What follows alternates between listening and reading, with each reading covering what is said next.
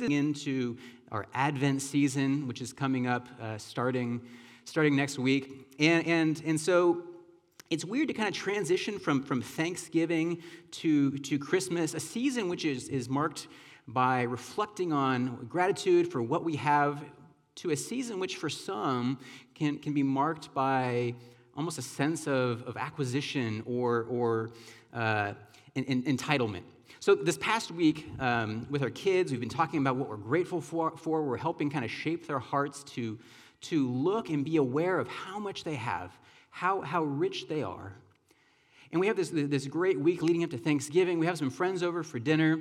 And then the next day in the mail, this Lego catalog shows up, which is addressed to our children. So I feel like a federal obligation to not tamper with their mail, and I give it to them, and their eyes get so wide because this thing is like, it's a tome, it's so thick. And of course, the kids, they scamper off with it with a marker in their hand. They say, hey, we're going to circle everything that we want. A couple minutes later, they come back with a magazine that's dripping with ink and hundreds of dollars. Dad, we want the Star Wars Millennium Falcon, 7,000 pieces. I say, oh, really? Well, so how much does that cost? Well, $499. And then there's two small 99s. What's that mean? It means it's half of $1,000. Let's talk about stewardship, okay? Now, the reality is the kids are going to get gifts, right? We are blessed with the ability to give our kids some gifts. And it's interesting because the way that I know, we'll take my son, my 8-year-old son, Micah. The way that I know Micah is grateful for something. The way that I know he's appreciative of a gift that he's received is that he talks about it all the time. All the time. We're trying to have a serious conversation. He reverts back to the gift talk. We're trying to have a nice family dinner. He reverts back to the gift talk. We're having a nice family dinner. He brings the gift to the table. No toys, Micah. He talks about this gift all the time. He invites me to participate in the gift with him, to share in the enjoyment of it with him all the time. Parents, you know what I'm talking about. I think the best mark of gratitude, the best mark of something that's truly grateful for what they received is not their effusive thanks, verbal thanks to you, although it's appreciated. Sometimes we say thanks so much to hide the fact that we're actually not that thankful. It's not a written thank you note. My mom made me write those as a kid. I did it to pacify her. The best mark of gratitude, the best mark of thankfulness, I think, is what do we do with the gift? Do we actually use it? Do we invite others into it? Do we find ourselves talking about it? I think that is the best mark of true gratitude. And so this is going to serve as kind of a natural extension of last week's message, talking about the cross. Why Jesus went to the cross. What did it accomplish for us? This week it's going to be, so what do we do with it? What does it mean for us, and what on earth do we do with the fact that Jesus, if you're a Christian and have believed in what he has done, has died and risen for you? The text we're going to look at today is Mark chapter 5, verses 1 through 20. There are Bibles available. If you need a Bible, feel free to raise your hand. One of the ushers will get up and make sure that you get a Bible. If you don't own a Bible, keep this Bible. It's a gift for you. We want you to have a copy of the Scriptures for you to read, for you to enjoy, for you to take home and make your own. And as those are getting handed out, I just want to tip my hand. I know sometimes in sermons we kind of wait till the end. What is the main point? What's the takeaway? What's the moral or the lesson that I need to know? I'll tell you right now, up front, here's where we're going. That Jesus' death and Jesus' resurrection for you changes everything. Jesus dying and Jesus raising from the dead is not something that we just say passively at Thanksgiving around the table. I'm thankful for God. I'm appreciative of what Jesus has done. It is a gift that demands a response. To know if you have truly received what he has done for you will be reflected in what you do with the gift. That's where we're going. Now we're looking at Mark 5. Here's the context of this passage. Right, in Mark chapter 5, Mark is very intentionally stringing together in this narrative 4 consecutive stories that highlight Jesus' power and authority in the face of what are hopeless situations for those involved. Right before Mark 5, we have Mark 4, where Jesus, with his disciples, going across the Sea of Galilee, they're in this storm and they're saying, we're going to perish. And Jesus shows up, power, authority, calms the wind, calms the storm, exercises his power and authority over the natural order. And they're terrified. This story, we'll talk about Jesus, heals a man who's possessed by many demons. And Jesus shows his authority over the spiritual realm. Right after this, in Mark 5, Jesus heals a woman who's been sick, who's had an issue of bleeding for years and has spent all her resources to no avail. Jesus heals her. And immediately after that, Jesus shows his power over death by healing and bringing back to life the daughter of a synagogue official named Jairus. Mark is very intentional in this story in putting each of these back to back to back to back to show that Jesus has all authority and all power. And so recognize that this story we're going to kind of zoom in on is simply one of a larger conversation where Mark is making a very, very big point. Let's pick it up. Mark 5, verse 1. They, that's Jesus and his disciples, came to the other side of the sea into the country of the Gerasenes. When he got out of the boat, immediately a man from the tombs with an unclean spirit met him. And he had his dwelling among the tombs, and no one was able to bind him anymore, even with a chain, because he had often been bound with shackles and chains, and the chains had been torn apart by him, and the shackles broken in pieces, and no one was strong enough to subdue him. Constantly, night and day, he was screaming among the tombs and in the mountains, and gashing himself with stones. Pause there. This trip is seemingly unprovoked. Jesus hasn't announced, hasn't prefaced this trip. They just go over there to the region of the Gerasenes, the east side of the Sea of Galilee. And we know that this east side of the Sea of Galilee was not a Jewish territory.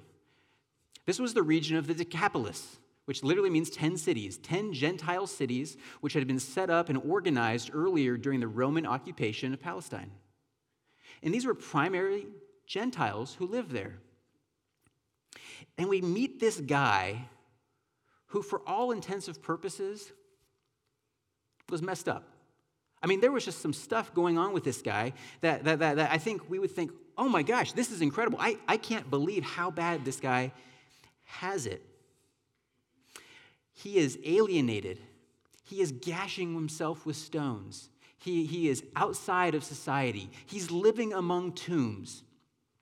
And I think, even though we don't know how long this guy has been in this state, there's a way when we read the scriptures, we see Jesus moving along with his disciples, that we can almost, unfortunately, adopt this mentality that they all kind of have this collective hive mind. That Jesus and his disciples are almost always on the same page, and they always kind of know what each other's thinking. That is not true. You know, they show up on the east shore of the Sea of Galilee. And it's almost comical how uncomfortable these disciples must have been. First of all, as we've mentioned, they are now in Gentile territory. The Jews and the Gentiles, they did not associate. Strike number 1, uncomfortable disciples. This guy is living in tombs. Most likely clefts that have been hewn out of rock where people bury their dead. That too would make Jewish people unclean. 3, this guy probably had open wounds. The Jewish law had rules against associating with being near open wounds, festering wounds, blood. And as we'll read in a moment, there were thousands of unclean pigs nearby. Again, Mark could not have painted a more obnoxious picture of Jewish uncleanliness. Oh, and also, according to Luke's gospel, this guy was naked. So there's that. This would have been the worst nightmare for a young Jewish man who had up to this point so diligently tried to keep the Jewish laws. And so whether they're saying it or not, it's not recorded. They're probably thinking, why are we here? Why did we come over here? What are we doing in here? Jesus, don't you see that this guy has cuts all over him? You realize he's naked, right? Are we even going to talk about the thousands of pigs? He's a Gentile, you know. What are we doing here? And I think maybe the question behind that is, and Jesus, why do you seem so unbothered? We have a sense that Jesus is just moving into it despite all this. There's an intentionality in which Jesus has come with his disciples to the east side of this Sea of Galilee.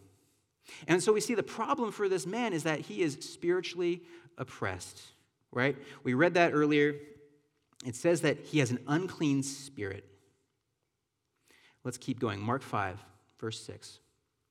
Seeing Jesus from a distance, he, man we call the demoniac, ran up and bowed down before him. And shouting with a loud voice, he said, "What business do we have with each other, Jesus, Son of the Most High God? I implore you, by God, do not torment me." For he had been saying to him, "Come out of the man, you unclean spirit." And he was asking him, "What is your name?" And he said to him, "My name is Legion, for we are many." And he began to implore him earnestly not to send them out of the country. Now there was a large herd of swine feeding nearby on the mountain. The demons implored him, saying, "Send us into the swine so that we may enter them." Jesus gave them permission.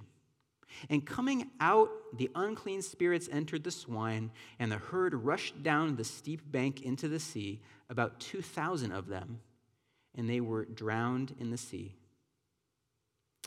What the heck? Okay. There is a lot here. And if you're thinking, man, I'm going to get a comprehensive course in demonology and have all my questions about this passage answered, no. Here's the thing. There's some things that we need to point out about this passage, right? The demoniac comes to Jesus, and immediately he accurately and clearly identifies who Jesus really is. Now, even though in Mark's gospel and in all the gospels early on, there's the sense of, who is this Jesus? Is he a carpenter? Is he a rabbi? Is he the Messiah? Why does he use Son of Man? That's such a confusing term for us. It can mean a lot of things. For man, knowing who Jesus was did not become clear until later in his ministry. But in the spiritual realm, everyone knows exactly who Jesus is and exactly what sort of authority that he has. The demon, speaking through this man, says, "What business do we have with each other?"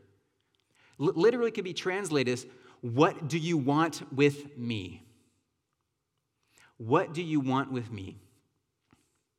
Now, Jesus asks for a name, and this guy says Legion. For a Roman legion, a Roman number of troops, a legion was about 6,000 plus soldiers.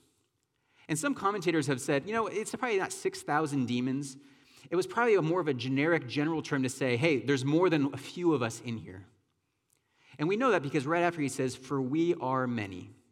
So did this guy have 6,000 demons in him? What does that even mean for us? I don't know. Did he have more than one? Yes, absolutely. And it was the thing that has driven him out here. It's driving him mad, driven him away from society, driven him away from fellowship, which has caused him to be living in these tombs. But throughout this narrative, we understand that these demons, this legion, at every turn recognizes who's in charge. And so they ask for permission. They submit to Jesus. They accurately reflect and share back with him his identity. "I know who you are, Jesus, Son of the Most High God." Now, I don't have a lot of answers to this whole asking of permission. I don't know why they wanted to be cast into the pigs rather than be cast into something else. I don't understand the part of the pigs running down into the sea and dying. I know there's some Jewish satire in there about unclean spirits going into unclean animals and then dying. I don't have answers. If you guys want all your answers to your deepest theological, demonological questions, Rolly at discoverydavis.org. Org. There's a lot going on here, okay? And the reality is the purpose of this sermon isn't to get into that so much, but we need to address it, okay? So we're going to keep going. We can talk more after. The solution. Clear here, this event, this healing is just that. We should not read into it eternal salvation. We should not necessarily read into it forgiveness of sins or reconciliation with a holy God. We should not necessarily read into it the absence of fear of punishment for sins. It is a freedom from a spiritual oppression. And this will be important for us as we keep going. Now, Mark 5:14, we'll pick it up there. It says, their herdsmen ran away and reported it in the city and in the country.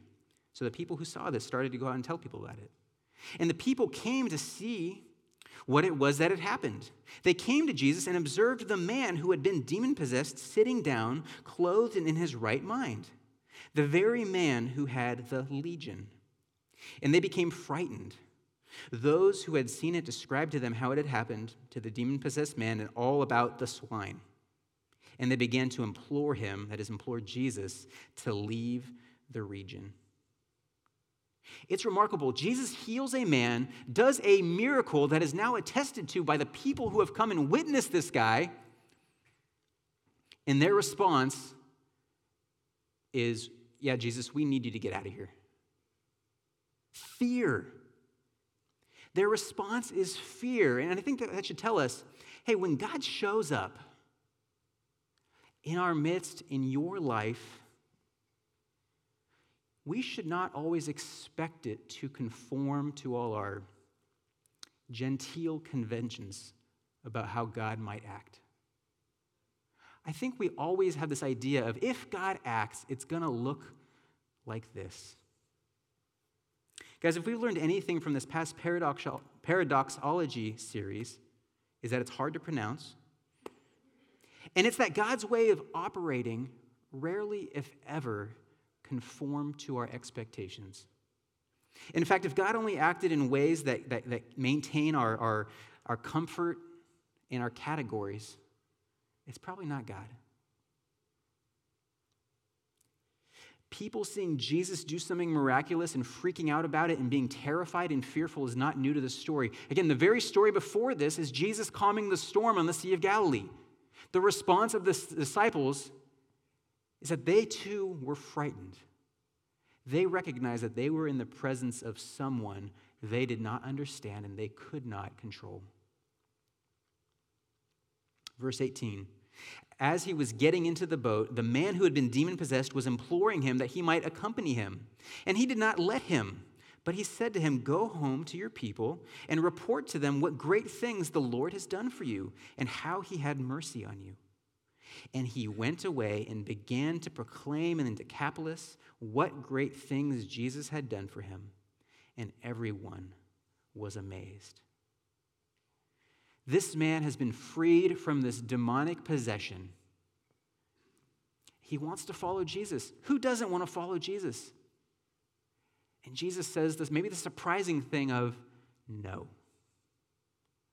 I want you to go back to your cities and tell them all that God has done for you. This man has a new lease on life. He can re-enter society. He can go back to all his friend relationships. He can go back to his occupation.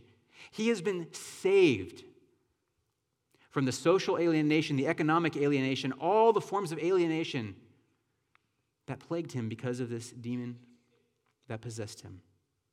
And it's important to note here that this man actually goes and declares what God had done for him. He actually goes and does it in light of what Jesus has done for him. The title of the story is The Grateful Missionary. He's the grateful missionary. He's the unlikely missionary. His mission is born out of the gratitude for what he has received from Jesus. And the response is he's going to go tell everyone about it. Now, I want to use the liberation of this man, his healing. And again, he wasn't freed from his sin. He wasn't reconciled to God in a way that when we talk about reconciliation, forgiveness for sins, no condemnation for our sin. But he was freed. Jesus did something miraculous for him. And I want to use this healing and this man's response as an analogy for our deeper spiritual redemptive liberation from sin that Jesus' death and resurrection has accomplished for us. So when we go back to Mark 5, we look at how this guy is described. We're not going to read it again. But we see the gashing of stones. We see the living in tombs. We see the nakedness according to Luke 8. And we might be tempted to say, well, of course he told everybody. I mean, look at who he was. Look at the state he was in. Jesus came in, this man's life was radically changed. It makes sense that he would go and tell everybody, look what he's been saved from. Of course he would go to the Decapolis and tell everybody about what Jesus did for him. We look at this man and we would say he has all the outward signs of being lost. Right? If there was a police lineup of 5 or 6 people and there's this guy, person number 1, and there's 5 other guys, and someone says, which one's the lost one? We'd say, yeah, maybe the naked guy with all the cuts. Right? That's what we do, because he has all the outward signs of being lost. The danger, however, is that judgment is predicated on the assumption that we know what actual lostness looks like. To be truly lost, to be alienated from God.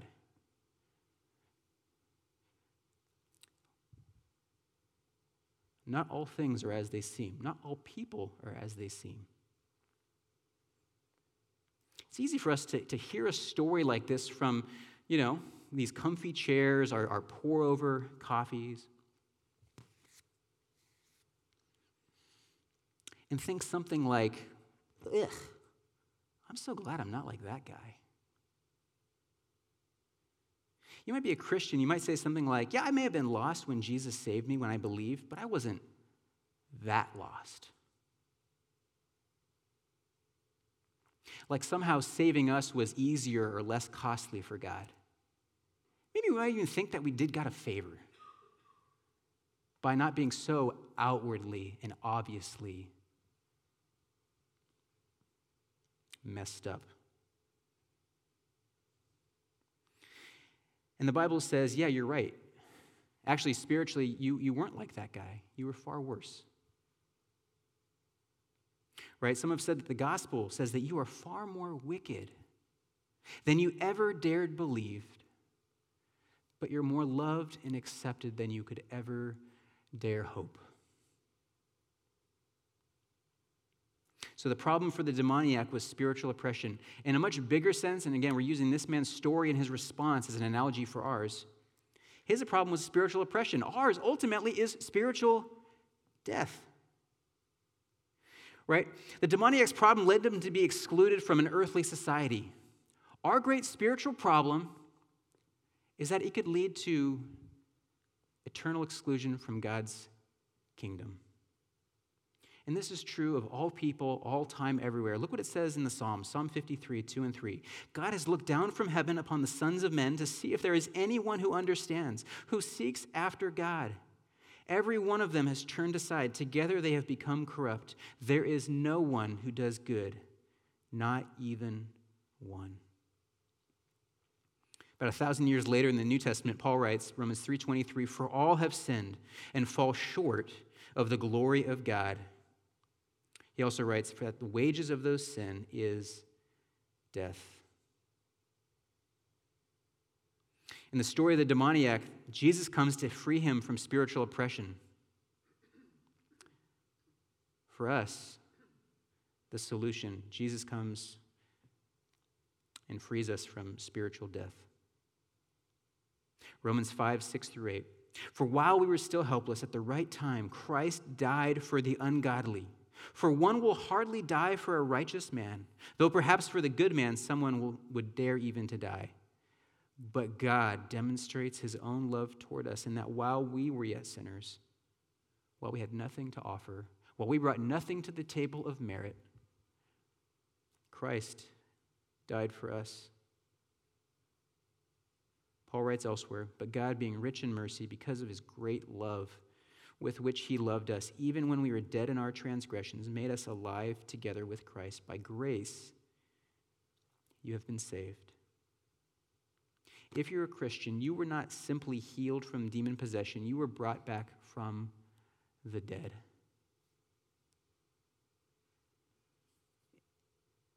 In the invitation of the Scriptures, the invitation which I hope if you're a Christian, you never tire of sharing and inviting people into is this. John 5, 24 and 25.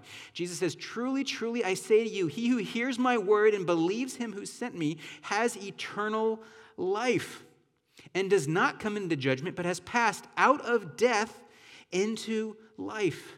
Truly, truly, I say to you, an hour is coming and now is when the dead will hear the voice of the Son of God, and those who hear will live. This is the invitation. That if we hear Jesus, if we believe in God whom he sent, who sent Jesus, you will be saved. And it doesn't mean that your bank account will grow. It doesn't mean that your health will be restored and everything will be cupcakes and rainbows. In fact, outwardly, your life might get harder and harder. But below the surface, below the externals, below all that's happening in our sensory realm, something dramatic will have happened. You will have passed from death to life. You will have passed from a future in hell, separation from God, alienation from his kindness, from his mercy, and from his grace, and from his provision, which he is constantly lavishing upon us, to a place where you can have confidence and security that when you die, you will go to heaven. You will experience a wholeness that you have been searching for your entire life. You will finally be free. And before you get there, it will be a life marked by living presently with Jesus as Lord in his kingdom. And it will be a beautiful, beautiful thing. And that's the invitation. If you are a Christian, I hope you know this. You've heard this. You, at some level, have believed this. If you're not a Christian, the invitation is before you. If you have questions, come talk to me. Talk to staff. Talk to the elders. I want to answer questions. To be very plain, I want you to believe this. I want you to have this. I want you to pass from death to life.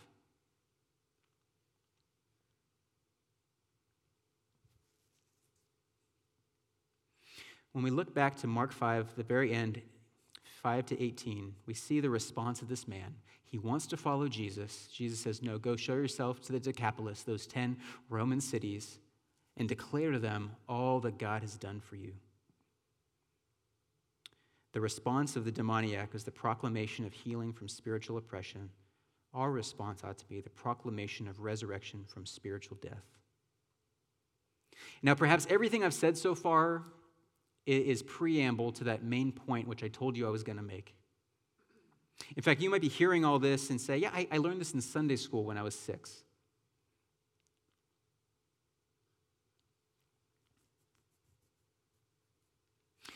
I'm convinced that the best measure, true measure of our gratitude for what God has accomplished for us in Christ is our sense of mission for Christ. It's not how many times we say thank you. It's not how many times we verbally reaffirm our commitment to God. But like my son Micah, the best sense of gratitude or thankfulness is his constant desire to talk about this thing, to invite me and to participate and to share in the joy of it with him. That's how I know he's truly excited and truly grateful for what he's received. The best measure of our gratitude for what God has accomplished for us in Christ, in his death and in his resurrection, is our sense of mission for Christ. Which is to say, Christian gratitude is not a static thing. What we have received demands a response.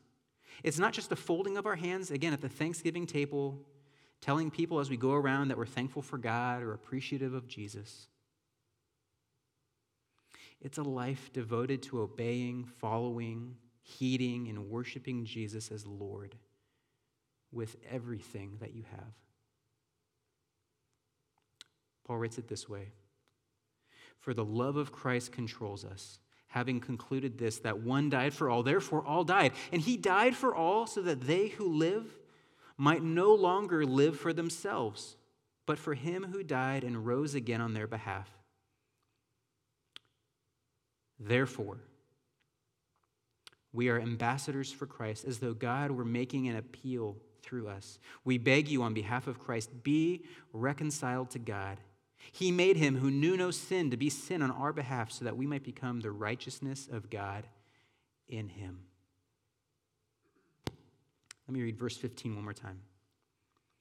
"And he, Jesus, died for all so that they who live, us, might no longer live for themselves, but for him who died and rose again on their behalf."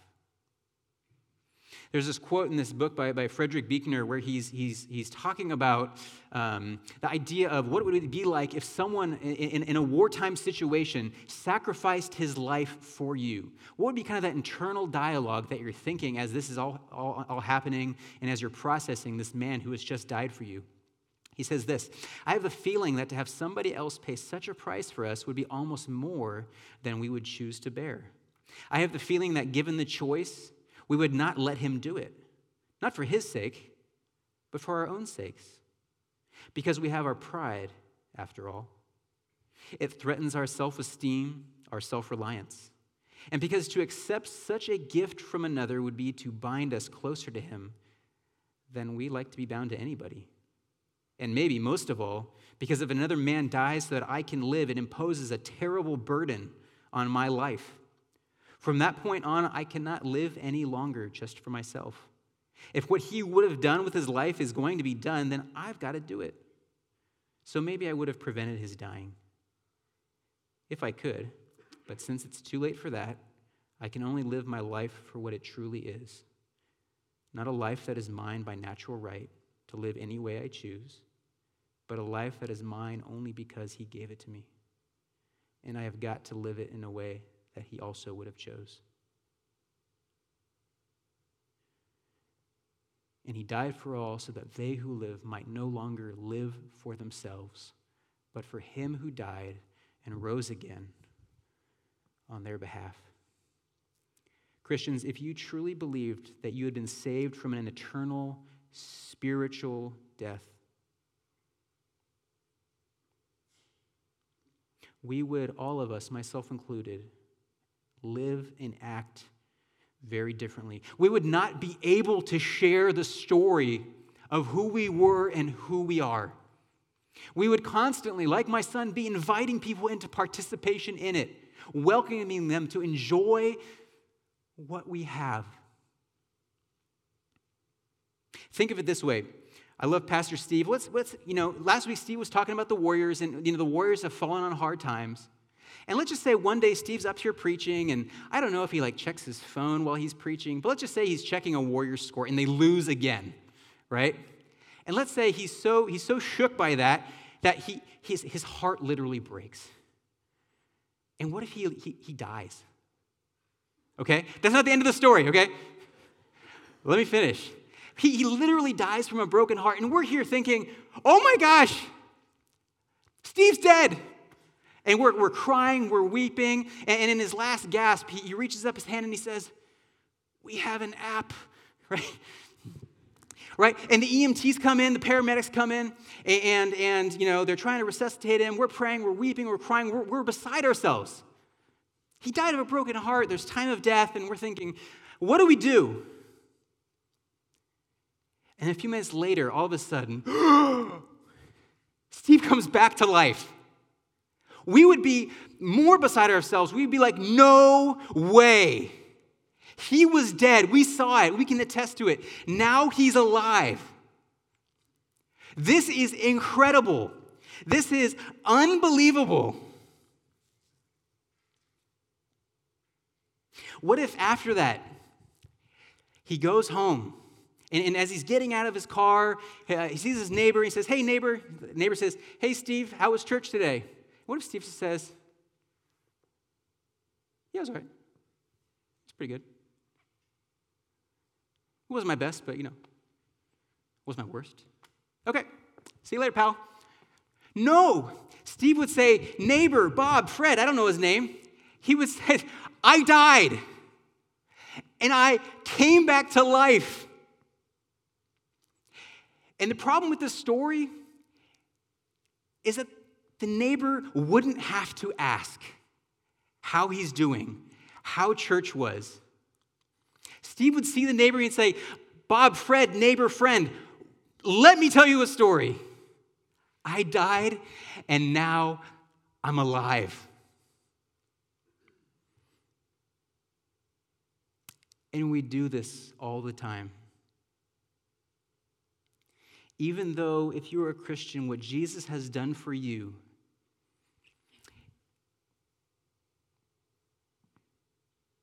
it will forever be, without contention and unequivocally, the most defining characteristic of who you are. To know who you are at your essence has to be that you were dead and you are alive. We should never be better evangelists for our favorite coffee shop, for our favorite sports team. We should never be better evangelists for our church than we are for Jesus Christ. Now, we looked at Mark 5, 1-20, but I want to read verse 21. When Jesus has crossed over again in the boat to the other side, a large crowd gathered around him, and so he stayed by the seashore. The story starts with him going over to this man on the east side of the seashore, the region of the Gerasenes. There's this one event that happens. In verse 21, now they're coming back, which begs the question, we should ask the question, why did this event happen at all? Who was this for? Was it for the man, the demoniac? Was it for the people in the Decapolis, these Gentile cities? Was it Jesus teaching the disciples something? Was it for us? God in his infinite wisdom, knowing that these stories would be written down and canonized into Scripture and that we'd be talking about them in an environment like this 2,000 years later? Who was the story for? What did this accomplish? And if it is for us, what's the takeaway?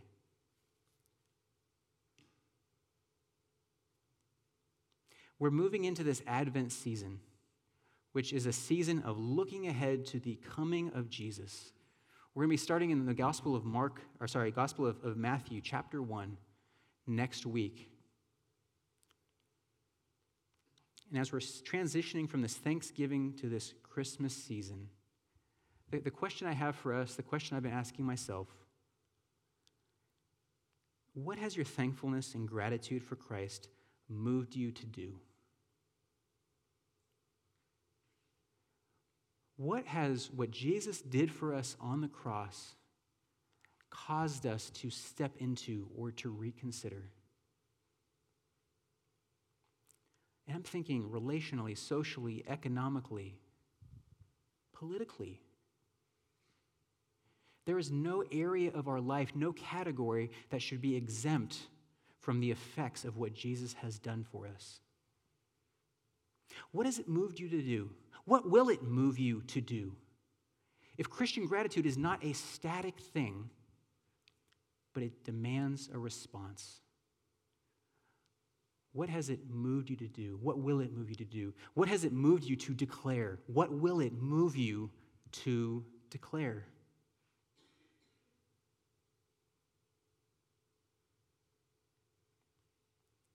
I'm going to have the worship team come on up. I'm going to pray, and then we're going to worship.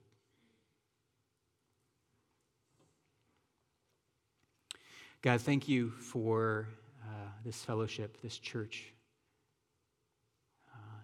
We are grateful for this space.